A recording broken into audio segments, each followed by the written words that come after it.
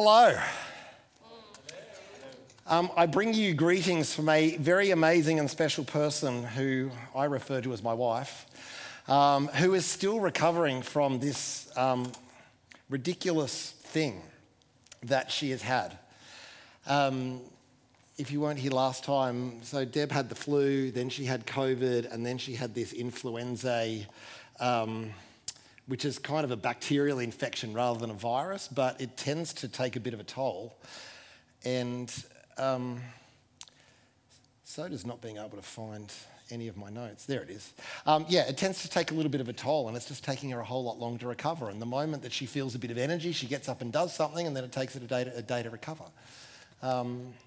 So it'd be really good if that stopped. So it'd be great, if any of you believe in praying, which I hope really is all of you. That would be really awesome if you could pray for her. And I'm sure, hi babe, she's watching right now. But yes, I'm sure she would appreciate that. But that is why she was not here. She kind of wanted to be, but she knew that if she was here, she'd get really excited to see everyone, and it would use up all of her energy, and then she'd be back where she started. So she is being very disciplined and very good. It's been quite a week. In case you missed it, there has been some very significant global events this week in the passing of Queen Elizabeth II. And my goodness, what an amazing, incredible woman she was. And just such an example of faith and duty and unwavering service. I tell you, I wouldn't want to have met her in a dark alley either. I reckon she is tough as nails, but had a heart of gold as well. And I was feeling quite emotional about that on Friday, I must confess, because she was an amazing, and we've never known, looking around the room, I don't think there's anyone that was alive when she became queen. You weren't, when she first became queen. And so this is kind of a once-in-a-lifetime experience. And Scripture does tell us to pray for kings and all of those in authority. And right now, I think it would be really awesome for us to pray for our new king, yeah? Yeah, so let's stand together. This is a significant moment globally. And, my spirit is very stirred around moments like this. And, there is a significant changing of the guard that I think is happening across the earth right now. But this one in particular, I want us to pray for Charles that as the mantle of leadership rests upon him, so will the presence and power of the Holy Spirit as well. So let's pray together. Father, we want to recognise and we want to honour Queen Elizabeth, who has been such an incredible and wonderful servant. And God, thank you for giving us good leadership in our Queen. And Father, we want to pray for Charles, our King. And your Scripture commands us to pray for kings and all those in authority. And so today, Father, we pray for him. And God, as the mantle of kingship comes upon him, Father, we ask that with that, your Spirit would come upon him in power as he assumes the role of the head of the Church of England, as well as the monarch over the entire United Kingdom. Father, we ask that your Spirit would rest upon him with that mantle. Father, that he would encounter you, that he would be directed, that he would be guided by you. And that legacy of faith that came from his mother would be manifested and made real in his life. God, we pray for that family who are grieving profoundly right now. Father, we ask for your Spirit of comfort all around them. God, we ask for all of the messes and the stuff that has been in that family. Father, we ask for your peace to come, for reconciliation, for healing to come. And Father, may Charles rule righteously. May he be a king who rules righteously and who rules with your heart. Father, we bless him. We pray for him. We lift him up to you. And we say, Father, let your Spirit be upon him in power. In Jesus' name. And everybody said, Amen. Amen. You can be seated. And if you have your Bible there, I want to look at a passage we haven't looked at for at least 2 weeks. Isaiah 61. If you want to open there, again, if you haven't got it memorized yet, this will only help you. So 2 weeks ago when we were together, I unpack this concept of the spirit of Elijah. How many of you weren't here 2 weeks ago? Was there a few of you? There was a few of you. Can I encourage you, because I can't recap the entire thing, or we'll be here for twice as long, and that probably won't serve us well. Can I encourage you to get a hold of that? It's up on Facebook. It will be up on the podcast imminently, but it is up on Facebook because we went live with that. And the spirit of Elijah is not just a prophetic spirit. It is a fathering anointing. And we see in Malachi, the Italian prophet, or Malachi chapter 4, it says, in the last days, the spirit of Elijah will come to turn the hearts of the fathers to the children and the children to the fathers. And we see the mantle or the spirit of Elijah on John the Baptist as well. And then Jesus also said in Mark chapter 9, and I may look at that very shortly, that not only has the spirit of Elijah come, but it will also come. So he looked forward and said, this spirit is a spirit that prepares the way of the Lord. And what we looked at was in Isaiah 61, it says, the Spirit of the Lord God is upon me because he has anointed me to preach good tidings to the poor, and he has sent me to heal the brokenhearted. And where we left it was this idea that part of our commission is we have been sent to heal the brokenhearted, and that ministry that heals broken hearts, that fathering and mothering anointing that heals families and heals hearts is what prepares the way of the Lord. And we often think that if we can just get people saved, then their hearts will get healed. And we kind of think in that sort of order. It's the most natural thing. Well, let's get them saved and then let's get them healed up. But actually, the spirit of Elijah says something a little different to that, and that is if we can go after the hearts and the healing and wholeness of the heart, that prepares the way of the Lord, opens up their hearts, and then the harvest comes. So it's a little bit of a different way around. But we see really clearly this theme that the spirit of Elijah prepares the way of the Lord, and it is that spirit that turns the hearts. It's not just the heads or the brains, it turns the hearts of the fathers to the children and the children to the fathers. So he has anointed you. And I think we've got the idea by now that when Jesus said, as the Father has sent me, I am sending you, that these verses talk about the commission on us. Okay, in John 20, as Jesus was about to, take off, as he did, really neat trick, I've got to say, to be able to just go, hey, I'm out of here, and get taken up into heaven. That's better than an Uber. But he said, as the Father has sent me, I am sending you. So that means something. That means the nature of the sending. Now, obviously, he didn't send us to die for the sins of the world. That's what Jesus was sent for. But this spirit that was on Jesus comes upon us. And he says he's anointed you to preach good news, and then he's sent you to heal the brokenhearted. So the anointing comes upon you to serve what you were sent to do. So you're anointed. So in other words, if John is anointed, there is presence and power upon him for a purpose. And then he gets sent with that anointing to do something with it. So the anointing to preach the gospel was put on us, and then we were sent out to use that anointing to heal hearts. You with me? Yes. All right. So we are to preach the gospel in such a way that it is characterized by the power to heal hearts and reconcile families. Do I need to say, is this working, Cal? All right. Yeah. Thanks. We have been sent, we have been anointed to preach the gospel in such a way that is characterized by the power to heal people's hearts and heal broken families. That's what we have been sent for. That is the nature of the commission. Now, what I want to look at is a part of this that we read this chapter a whole lot.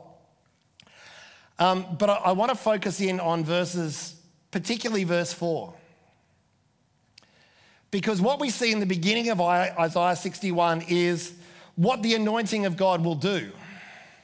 Then we see in verse 4 What will the people do who are the recipients of what God did? Did you catch that? If you caught that, you're very good. So God does something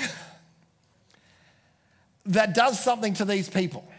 And we see that. These are the verses. So liberty to the captives, opening of prison doors to those who are bound, comforting all who mourn, console those who mourn in Zion, beauty for ashes, oil of joy for mourning, garment of praise instead of a spirit of heaviness, and so on we go. They will become oaks of righteousness, a planting of the Lord for the display of his splendor. So that's what the anointing will work in people. We got that idea. So they will go from all of this garbage, all of this messed up stuff, to become a planting of the Lord, an oak. Yeah, oaks, if you've seen a full-sized oak, they're not that easy to push over.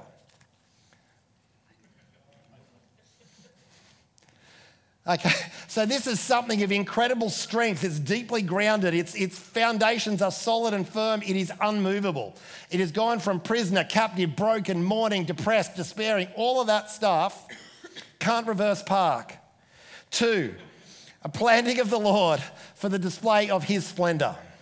An oak of righteousness. Then, so that's what the anointing will do to these people. It'll take them from that and turn them into this. This next verse then is, what will this do? You with me? Yeah? Oh, good. So, it says, they shall rebuild the old ruins. They will raise up the former desolations. They shall repair the ruined cities, the desolations of many generations. This is what this healed up army will do, who were once prisoners, who were once captive, who were once blind, oppressed, depressed, heavy.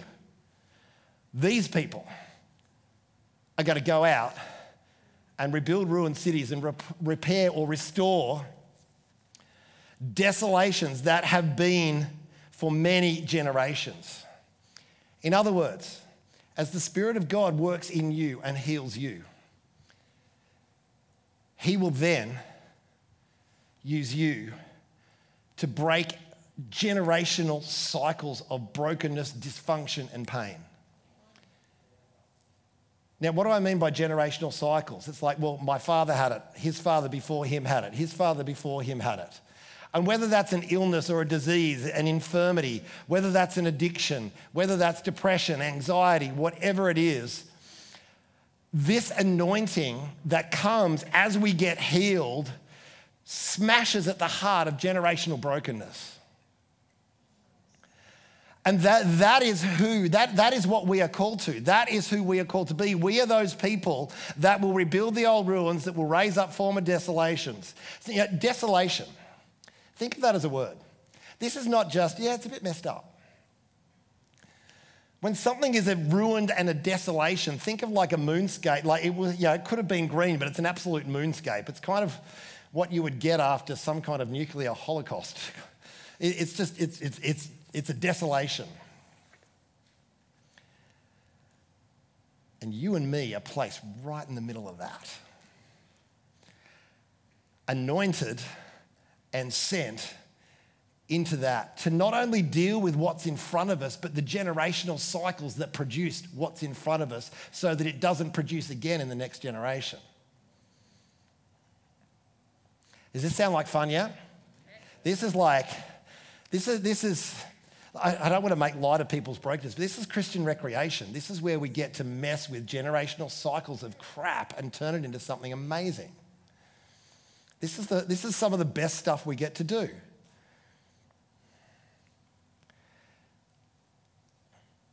Interesting, we talked about the spirit of Elijah in Mark chapter 9. This is where Jesus says, so right after the transfiguration, if you remember on the Mount of Transfiguration, Jesus is there, Moses, Elijah show up.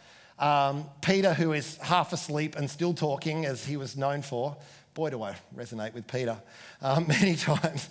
It says this, let's set up a tent for Moses and Elijah. And apparently, depending which gospel you read, it says he didn't really know what he was saying. But then Moses and Elijah kind of went off. And naturally, the disciples, after that point, had a few questions for Jesus after an experience like that, where Jesus turns white as wool, Moses shows up, Elijah shows up. I find it interesting that they recognized who they were. Because these are people that lived how long before them? Like at least 12 generations, I think, before at least. And they recognise them. That's kind of cool. Whether Jesus says, hey guys, this is Mo, this is Eli. Probably not, given, the context. But then, so they asked him, this is the disciples said, Jesus, why do the scribes say that Elijah must come first? He answered and told them, indeed, Elijah is coming first and restores all things. And then he says, a verse later, but I say to you that Elijah has also come.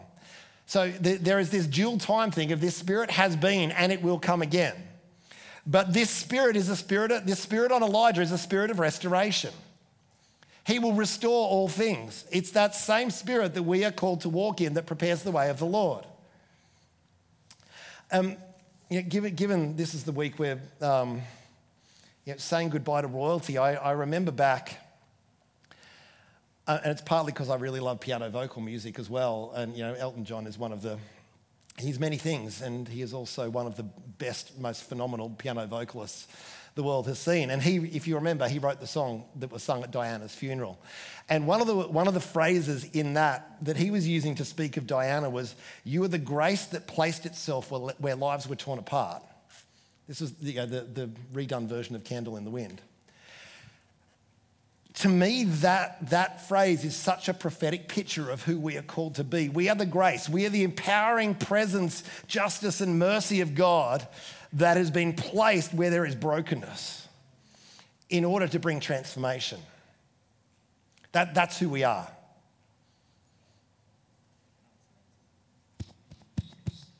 Hello? Okay. So God places you as the grace that shows up in the middle of their brokenness. It's funny. This happened to me on Friday. I have this uncanny knack of turning up somewhere and all of a sudden someone whose life is falling apart or something crazy is happening, just the phone rings or whatever. I was with a colleague over the other side of the city and we were talking about a project that we were going to potentially work together on. And this client in the middle of, out of nowhere, calls up my friend and is like, we are in real trouble. We need to talk to you right now. And my friend was kind of like getting a bit nervous and whatever. I'm like, let's go. This is where we get to do our best work. He said, give me 5 minutes. We'll go into the office, shut the door. I'll put you on speakerphone. I've got one of my colleagues with you here. And he's like, I've never had this happen before. I'm like, oh, really? Kind of thought this was normal because it just seems to happen that stuff blows up and it's like, oh, well, it looks like it's good that I'm here then. Let's go. And understanding that we should expect that kind of deal of when stuff is falling apart, God places you right there, not to traumatize you or torment you, but because you carry the grace that is needed for that situation.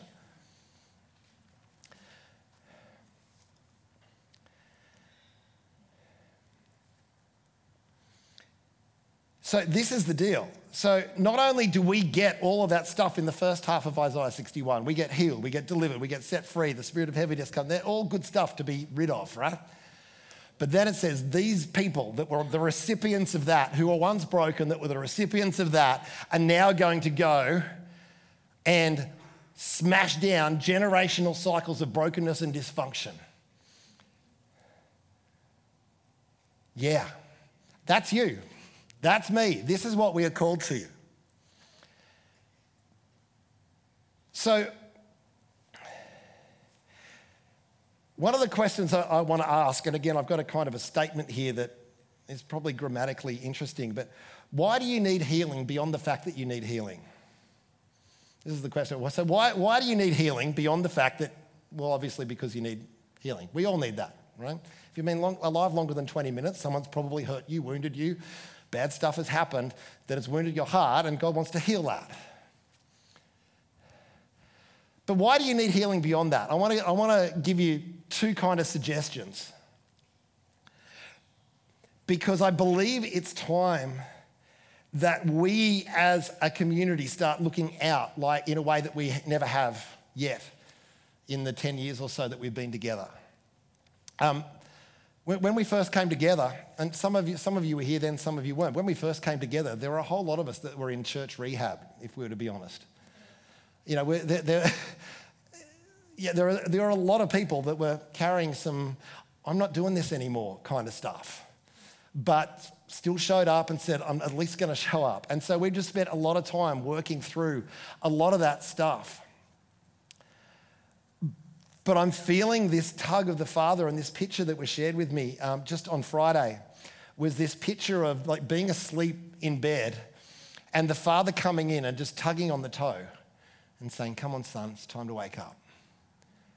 And it's like that's the picture right now that he's saying to us as a body. It's like he's coming in and saying, you know what? He's given us a time of rest and comfort and a time to get ourselves healed and whole. And now he's coming in and he's pulling on the toe and he's going, okay, son, time to wake up. There's stuff to do.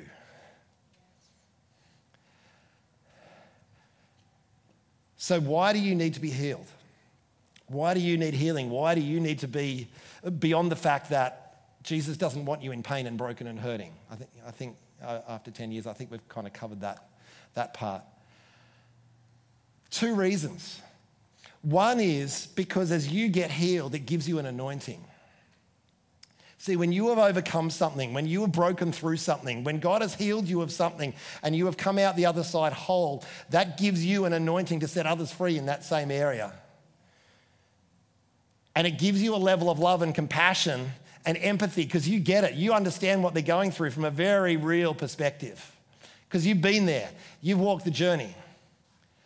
And part of, I believe, when it says the day of vengeance of our God in verse 2 of Isaiah 61, to proclaim the acceptable year of the Lord and the day of vengeance of our God. I've said this for years.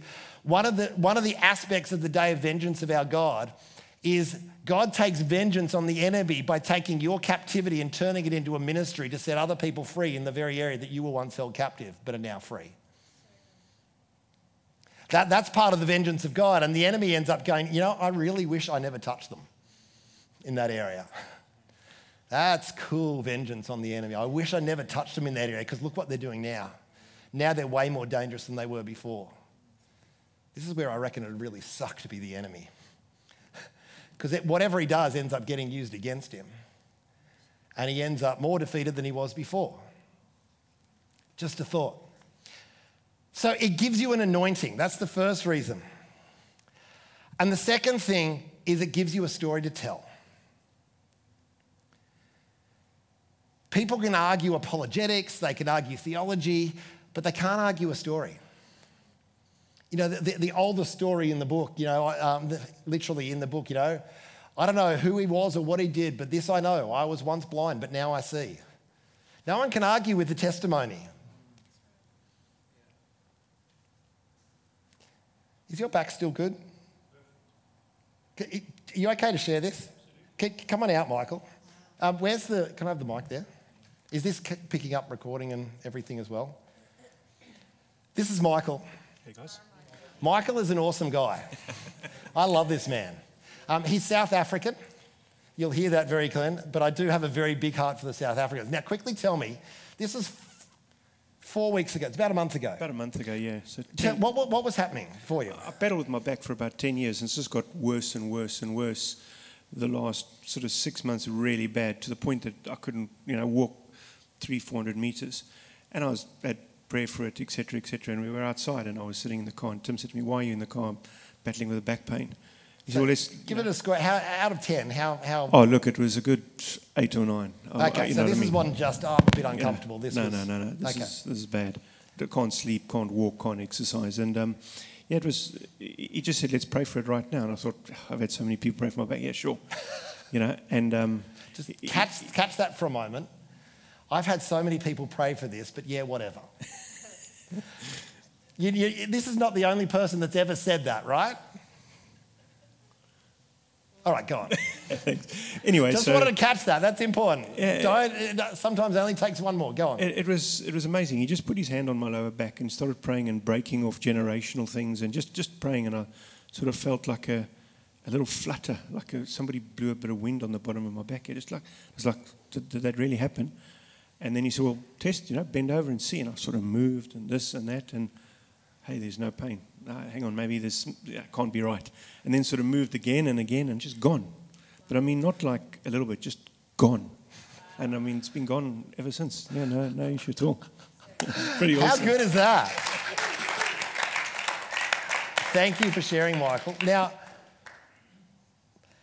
that was out in the car park just out there. And who was it? I think, was it Jeanette? Did you walk out and you see him kind of going like this? And who else? Who was that? That was Donna, that's right. You remember, because, when you said you used to be out, you would move and you could hear it click 5 metres away. And you walk out, I remember the look on your face, like while Michael's doing this funny dance, whoops, going, what is going on? And you're like, oh my goodness, I can't believe it. Like, it was so cool. He does it better. Well, of course he does a South African accent better than me. Like, I try. Okay, I need to eat more of that stuff. Yeah. It tastes like dirt, but anyway. But how good is that? 10 years, thank you, Sammy, 10 years of pain gone in a moment. But not only so there's a couple of points that I was kind of hoping you'd be here tonight, because it's way better coming from you. One of them is, that was a generational cycle. Like your mother had really bad back nerve pain as well. And I had one of these like this before, where a family who did lots of physical stuff, because you're involved in construction industry and all, and you do lots and lots of stuff. And I'd had this before, where someone had walked into church with like 10 out of 10 pain. I think it was they couldn't stand up all through the service. Prayed for him at the end. Long story, I said, has this happened in your family? Because I felt like this was a generational thing. And he said, oh yeah, my dad had a bad back. His grandfather before, his father and my grandfather before. We've all got bad backs. I'm like, right, okay. And so I prayed against the generational spirit of affliction, because sometimes the stuff that we're facing is not physical, it's actually spiritual. And this, in same deal, was a generational spirit of affliction.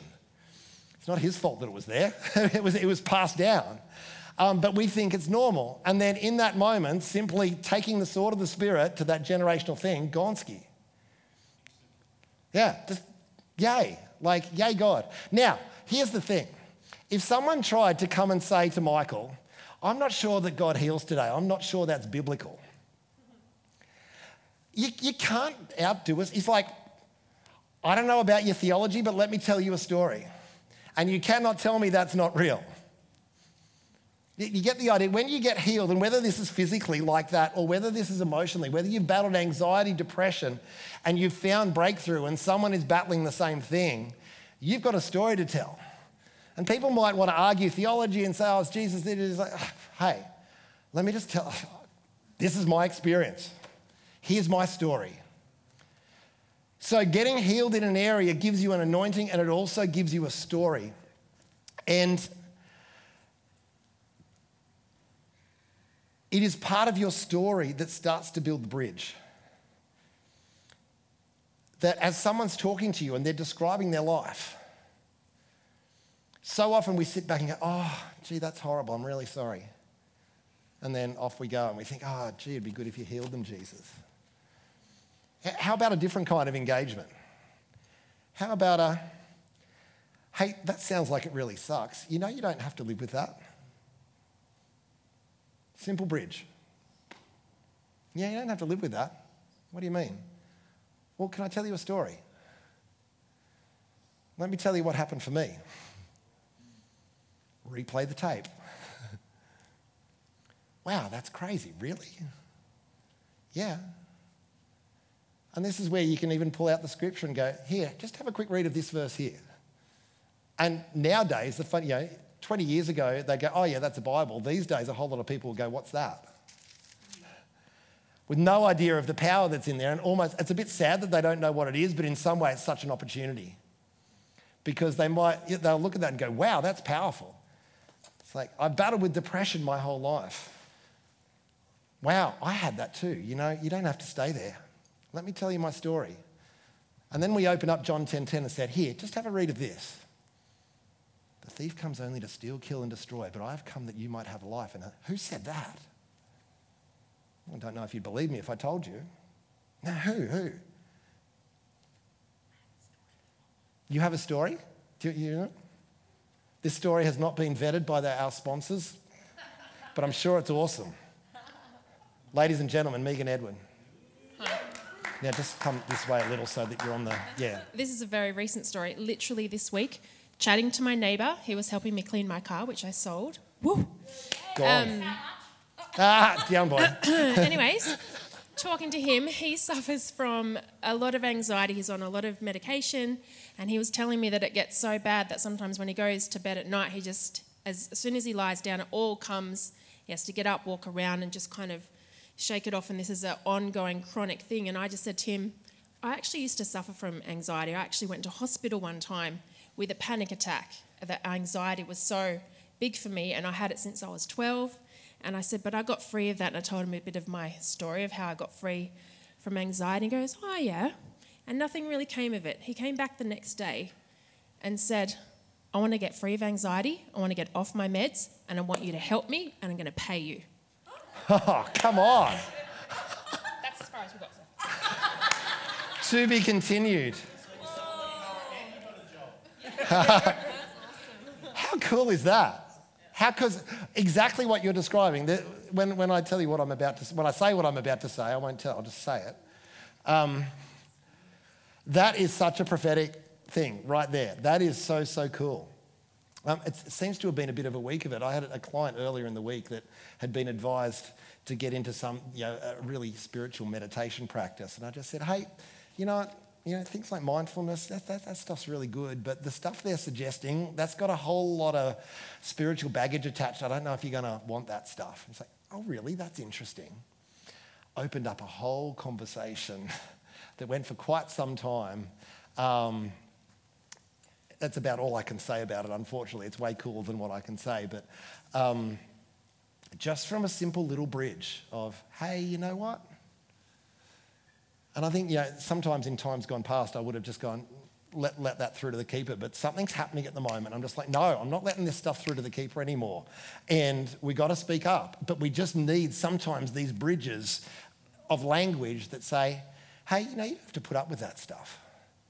You realise, and then tell your story. And especially the way that the anointing of God works is it acts like a magnet and draws to you the problems that you have an anointing to fix. So this was the example of me with one of my business colleagues on Friday, where it seems problems like what appeared on speakerphone unplanned in that moment, that's the sort of stuff that appears where I show up all the time.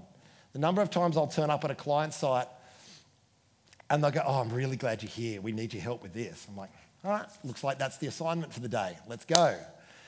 This is what happens when you have a testimony and a story. Those situations start to get attracted to you. Now, if you don't understand what's going on, you might think that's a spiritual attack sent to re-traumatize you.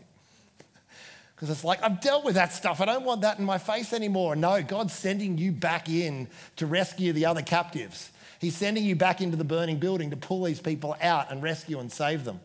So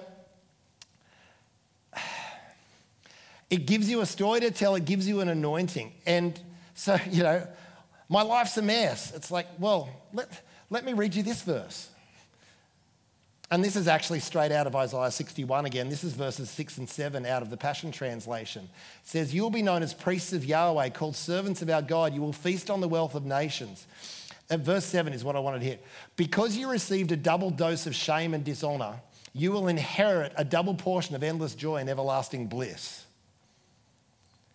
So imagine just putting verse 7 and say, hey, just have a, I know what, I hear what you're going through. That sounds like it sucks. Just have a read of this and tell me, does that interest you? Well, that sounds pretty good, but that's so far out of my experience. Let me tell you a story. And all of a sudden, the door is wide open. You getting my drift here? Because I believe it is time that we started looking out, like I said, like we never have before.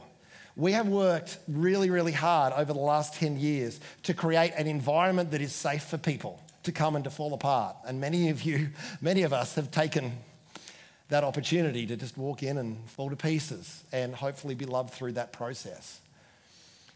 There are a whole lot more people that need that than those who are in the room right now. And it's like I said, the Father's walking into the room, pulling on our toe and saying, come on, it's time to wake up. We got stuff to do. We got a world that we need to heal. Now, there is a working together of what we do individually and what we do corporately. So let me give you a simple example. So what would it be like, Megs? Let's say, you had that conversation on Friday, but let's say you knew in 4 weeks' time our yet-to-be-formed but in-process transformation centre was running a few-week series on anxiety for the community. We're saying, hey, we've actually spent a lot of time in this area. We've had breakthrough in this area ourselves, and we're actually running a workshop over 3 Tuesday nights starting in a few weeks' time. Would you come along? I'll come with you.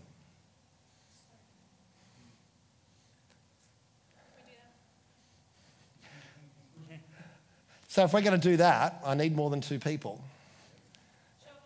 So if I'm going to put my time into this, which I will, because this is stuff that we've been wanting to do for years. But like I said last week, Deb and I can't do this alone. This has to be a community thing. And so one of the things we could do is we could take out all these Facebook ads and we could actually create more of a demand than we would ever be able to fill, and we would burn ourselves into the ground doing it. And that would be the typical churchy event paradigm way of doing stuff. But what does a family paradigm look like? Well, the family paradigm looks like is they come with you. You're their friend. You bring them along. And you say, hey, I'll come with you. I'll walk with you. I'll sit with you. I will support you through this journey.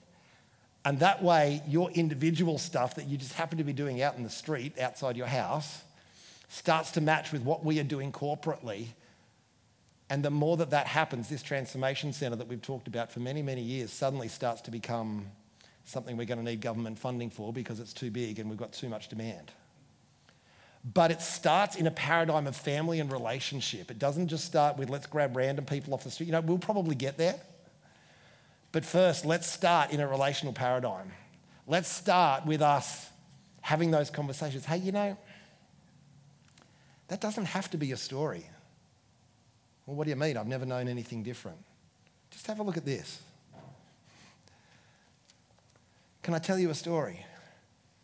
Hey, and it just so happens that we've got this thing that we do that is just for people like you. If I came along with you, would you be interested? You getting my drift? This is where we start to build a really simple, practical bridge that takes what we've been doing here and ploughing here for years and years and years and starts to intentionally point it outward. But it's not outside of relationship. It's in the context of family. And, Wazzy, that slide I showed you? The third one? That's the one. This was a word, I talked about this a few Sundays back, a few Sunday gatherings back. This was a word from Nate Johnson. This is just the back end of it. Talking about church, we've been in silos, fishbowls and exclusive cliques while a hurting world needs nothing more than a safe place to come in and fall in a heap. You remember this, those who were here a few weeks back? But those days are coming to an end because God is pouring out his heart across the earth and calling mothers and fathers to simply set the table. Yet we've been talking about the adoptive heart, and the adoptive heart just simply starts with, I've got room in my heart for you. Next door neighbour, I've got room in my heart for you. Your pain matters to me. Your struggle matters to somebody. And actually, that is the first place of healing anyone's heart, is when somebody realizes not just that their pain can be healed, but their pain matters to someone. That's the beginning of the journey. Mothers and fathers, people with that adoptive heart, simply set the table. And then it says, and the lonely and the lost will come running. So it's time we got some practice at setting the table, eh? One of the things we've found out over this year through several different events is mental health facilities do not have enough resources to deal with the amount of anxiety and depression that is coming through their doors. They just simply don't have the resources for it. I'm sure, Shell, in school, you see it. Any of you who are teachers that work in schools, I know there's a few of you. it's off the chain. And this is, for you guys, this is in Christian schools, and we're seeing it in the state schools as well. If the harvest wasn't ripe now, when is it? It's like the world is like, they're looking for an answer to their pain, and at the moment, they're anaesthetized with Netflix and social media. And the end result of that, that will open up a can. I'm not going to open that right now. But if they stay anaesthetized for too long, where our nation will end up is not good. But this wake up out of your sleep, wake up out of your anaesthetized state for us, and then let's wake them up and say, hey, come along to this. Share your story, do the stuff one-on-one, but then we create an environment together where we equip and resource people to have those conversations, but then we actually show people how to get their hearts healed. Out in the corporate world right now, the hunger level for this is off the chain. I have people that's like, how can we get more of this? Can we get more? Can I pay you myself?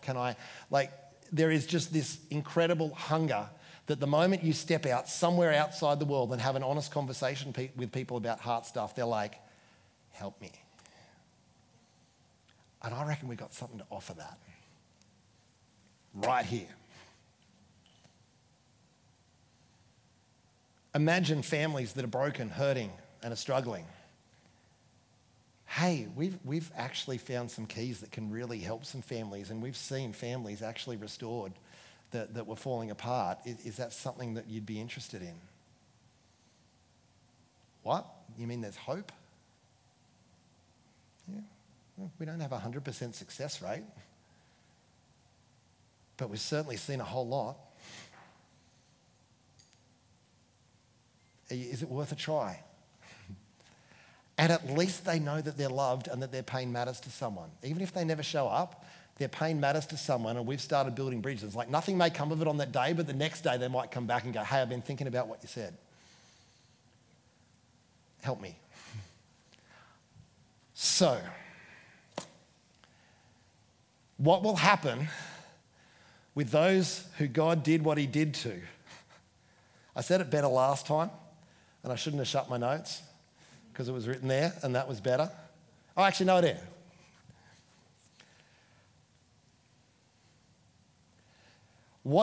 This is what those that God did to will do. They'll renew the desolated cities. They'll restore places long devastated for generations. Now, Jonathan saw something in prayer beforehand, and this is where we're going to kind of bring it into land, hopefully. Moses. This is Jonathan. You know Jonathan. He's awesome. Tell us the picture you saw earlier, mate. So I was through praying over the last couple of days and really got a picture of when Moses, I suppose, got his commission. And at that point in time, he was, it was very early on. And so he came up with, and this was the burning bush. And he said, and God was saying, what have you got? And he says, just a staff. And then through the next bit of passages, Moses comes up with all the excuses in the world why he can't do it. He can't go and rescue his people. They're not going to listen to me. What can, and basically God is going, I can't speak. Okay. God says, I'm going to give you the words.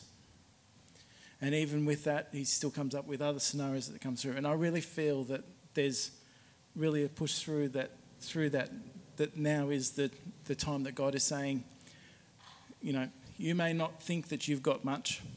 He says, but I can take whatever you have, what life experiences that you have, and for us to say, you've got whatever you've gone through, and I'm prepared to work and give you the words and give you everything that I need to reach the people that I want you to save and go and help and rescue and pull out of where they are.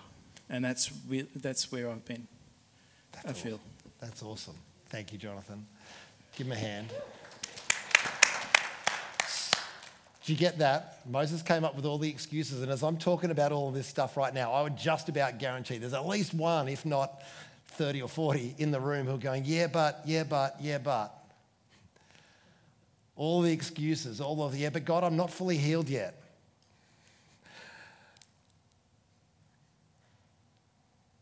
And all he's saying is, what's in your hand? Just show me what's in your hand. That's all he needs. What's in your hand? Well, I did get breakthrough in this. Let's start there, hey. That's all it takes. If we're willing to put down the excuses and show God what's in our hand, sometimes we need him to point to it because we've forgotten. And all of a sudden, out go the excuses, and suddenly in our hand is something that God can use to part waterways, open stuff up so that people can walk into their promise. Let's stand. I want to read this over you, certain parts over you, as a form of commissioning. But part of what I wanted to do today is I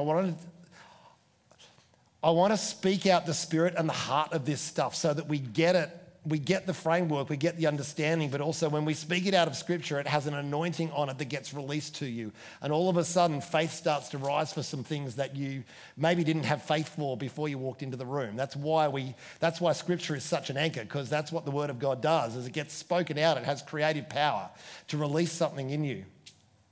But I also wanted to give you a bit of a practical picture. We've talked about this transformation centre for ages, and you know what? I'm getting sick of waiting. I think it's time.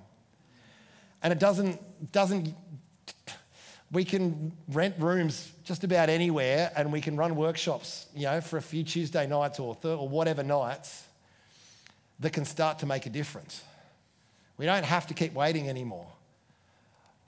But this has got to be a team effort. This has got to be an us thing. It can't just be Tim, Deb, and a few of us thinking this is great. This is us as a community doing two things. One, taking our anointing and what's in our hands seriously and deliberately pointing it out at people and saying, God, today, as I go off, the Great Commission, in your going, disciple nations. The tense of it is not go. It's like, as you are going, it's assuming that you're already going. In your going, do this. And I feel like it's like that. In your going, as you go out and go about your normal life, God, bring me across the people that I can help. Open up the doors. Give me divine encounters. Divine appointments with people that need what I have in my hand. And would you give me the words to say? That's that bit. But then there's this partnership together where what you do as you go and what we can do together start to come together, that all of a sudden we're not just healing one, two, we're healing a whole community. So I want to read this over you again as a commissioning. Firstly, of what you receive. Like I said, you need to be healed, not just because you need to be healed. You need to be healed because it gives you a story and it gives you an anointing to go and wreak havoc on what the enemy has done for generations. So let me read this over you as a commissioning. So I don't know if you want to put your hand on your heart, put your hands out. It's like Charles has been given a new royal commission, royal commissioning. And I feel like we are in this process where we are being commissioned afresh to look out. Yes, the journey of the heart continues for us individually, and that increases our anointing. I had prayer ministry myself this week. This is an ongoing journey for me. It doesn't stop. Just because I happen to lead a church doesn't mean I don't have stuff. This is all of us. So let me read this as a commissioning. The Spirit of the Lord God is upon me, because the Lord has anointed me to preach good news to the poor. He has sent me to heal the brokenhearted, to proclaim liberty to the captives, to open prison doors of those who are bound, to proclaim the year of the Lord's favor and the day of vengeance of our God, to comfort all who mourn, to console those who mourn in Zion, to give them beauty for ashes, the oil of joy for mourning, the garment of praise for the spirit of heaviness, that they may be called oaks of righteousness, a planting of the Lord for the display of his splendor. And then those oaks, they will rebuild the ancient ruins. They will restore the places long devastated. They shall repair the ruined cities that have been desolated for many generations. Because you have received a double dose of shame and dishonor, you will inherit a double portion of endless joy and everlasting bliss. So, Father, we accept that as our commission. I just want, just for a moment, just have a conversation with you and the Father. And if that's your heart, to say, God, I accept that commission. Help me. Help me. Empower me. Father, we accept that commission and we just say, God, help us. For some of us, it's as simple as, I need language. I'm ready to go. I want to do this. I just don't know what to say without sounding stupid or looking stupid. And interestingly, when you don't fear looking stupid, it's amazing how you find what to say. But God, would you give us words? Would you give us strategies? Would you show us what is in our hand? And God, we willingly offer up that which is in our hand, that it might be used for your glory. God, those things that you have done in us, those areas where you have healed us, where you have moved us forward, where you have given us breakthrough. God, we say, we give what's in our hand and we say, use it for your glory. God, would you attract to us the situations that need what we carry? And Father, together as a community, we ask afresh, we say yes to the call that you'll put on us to heal the brokenhearted.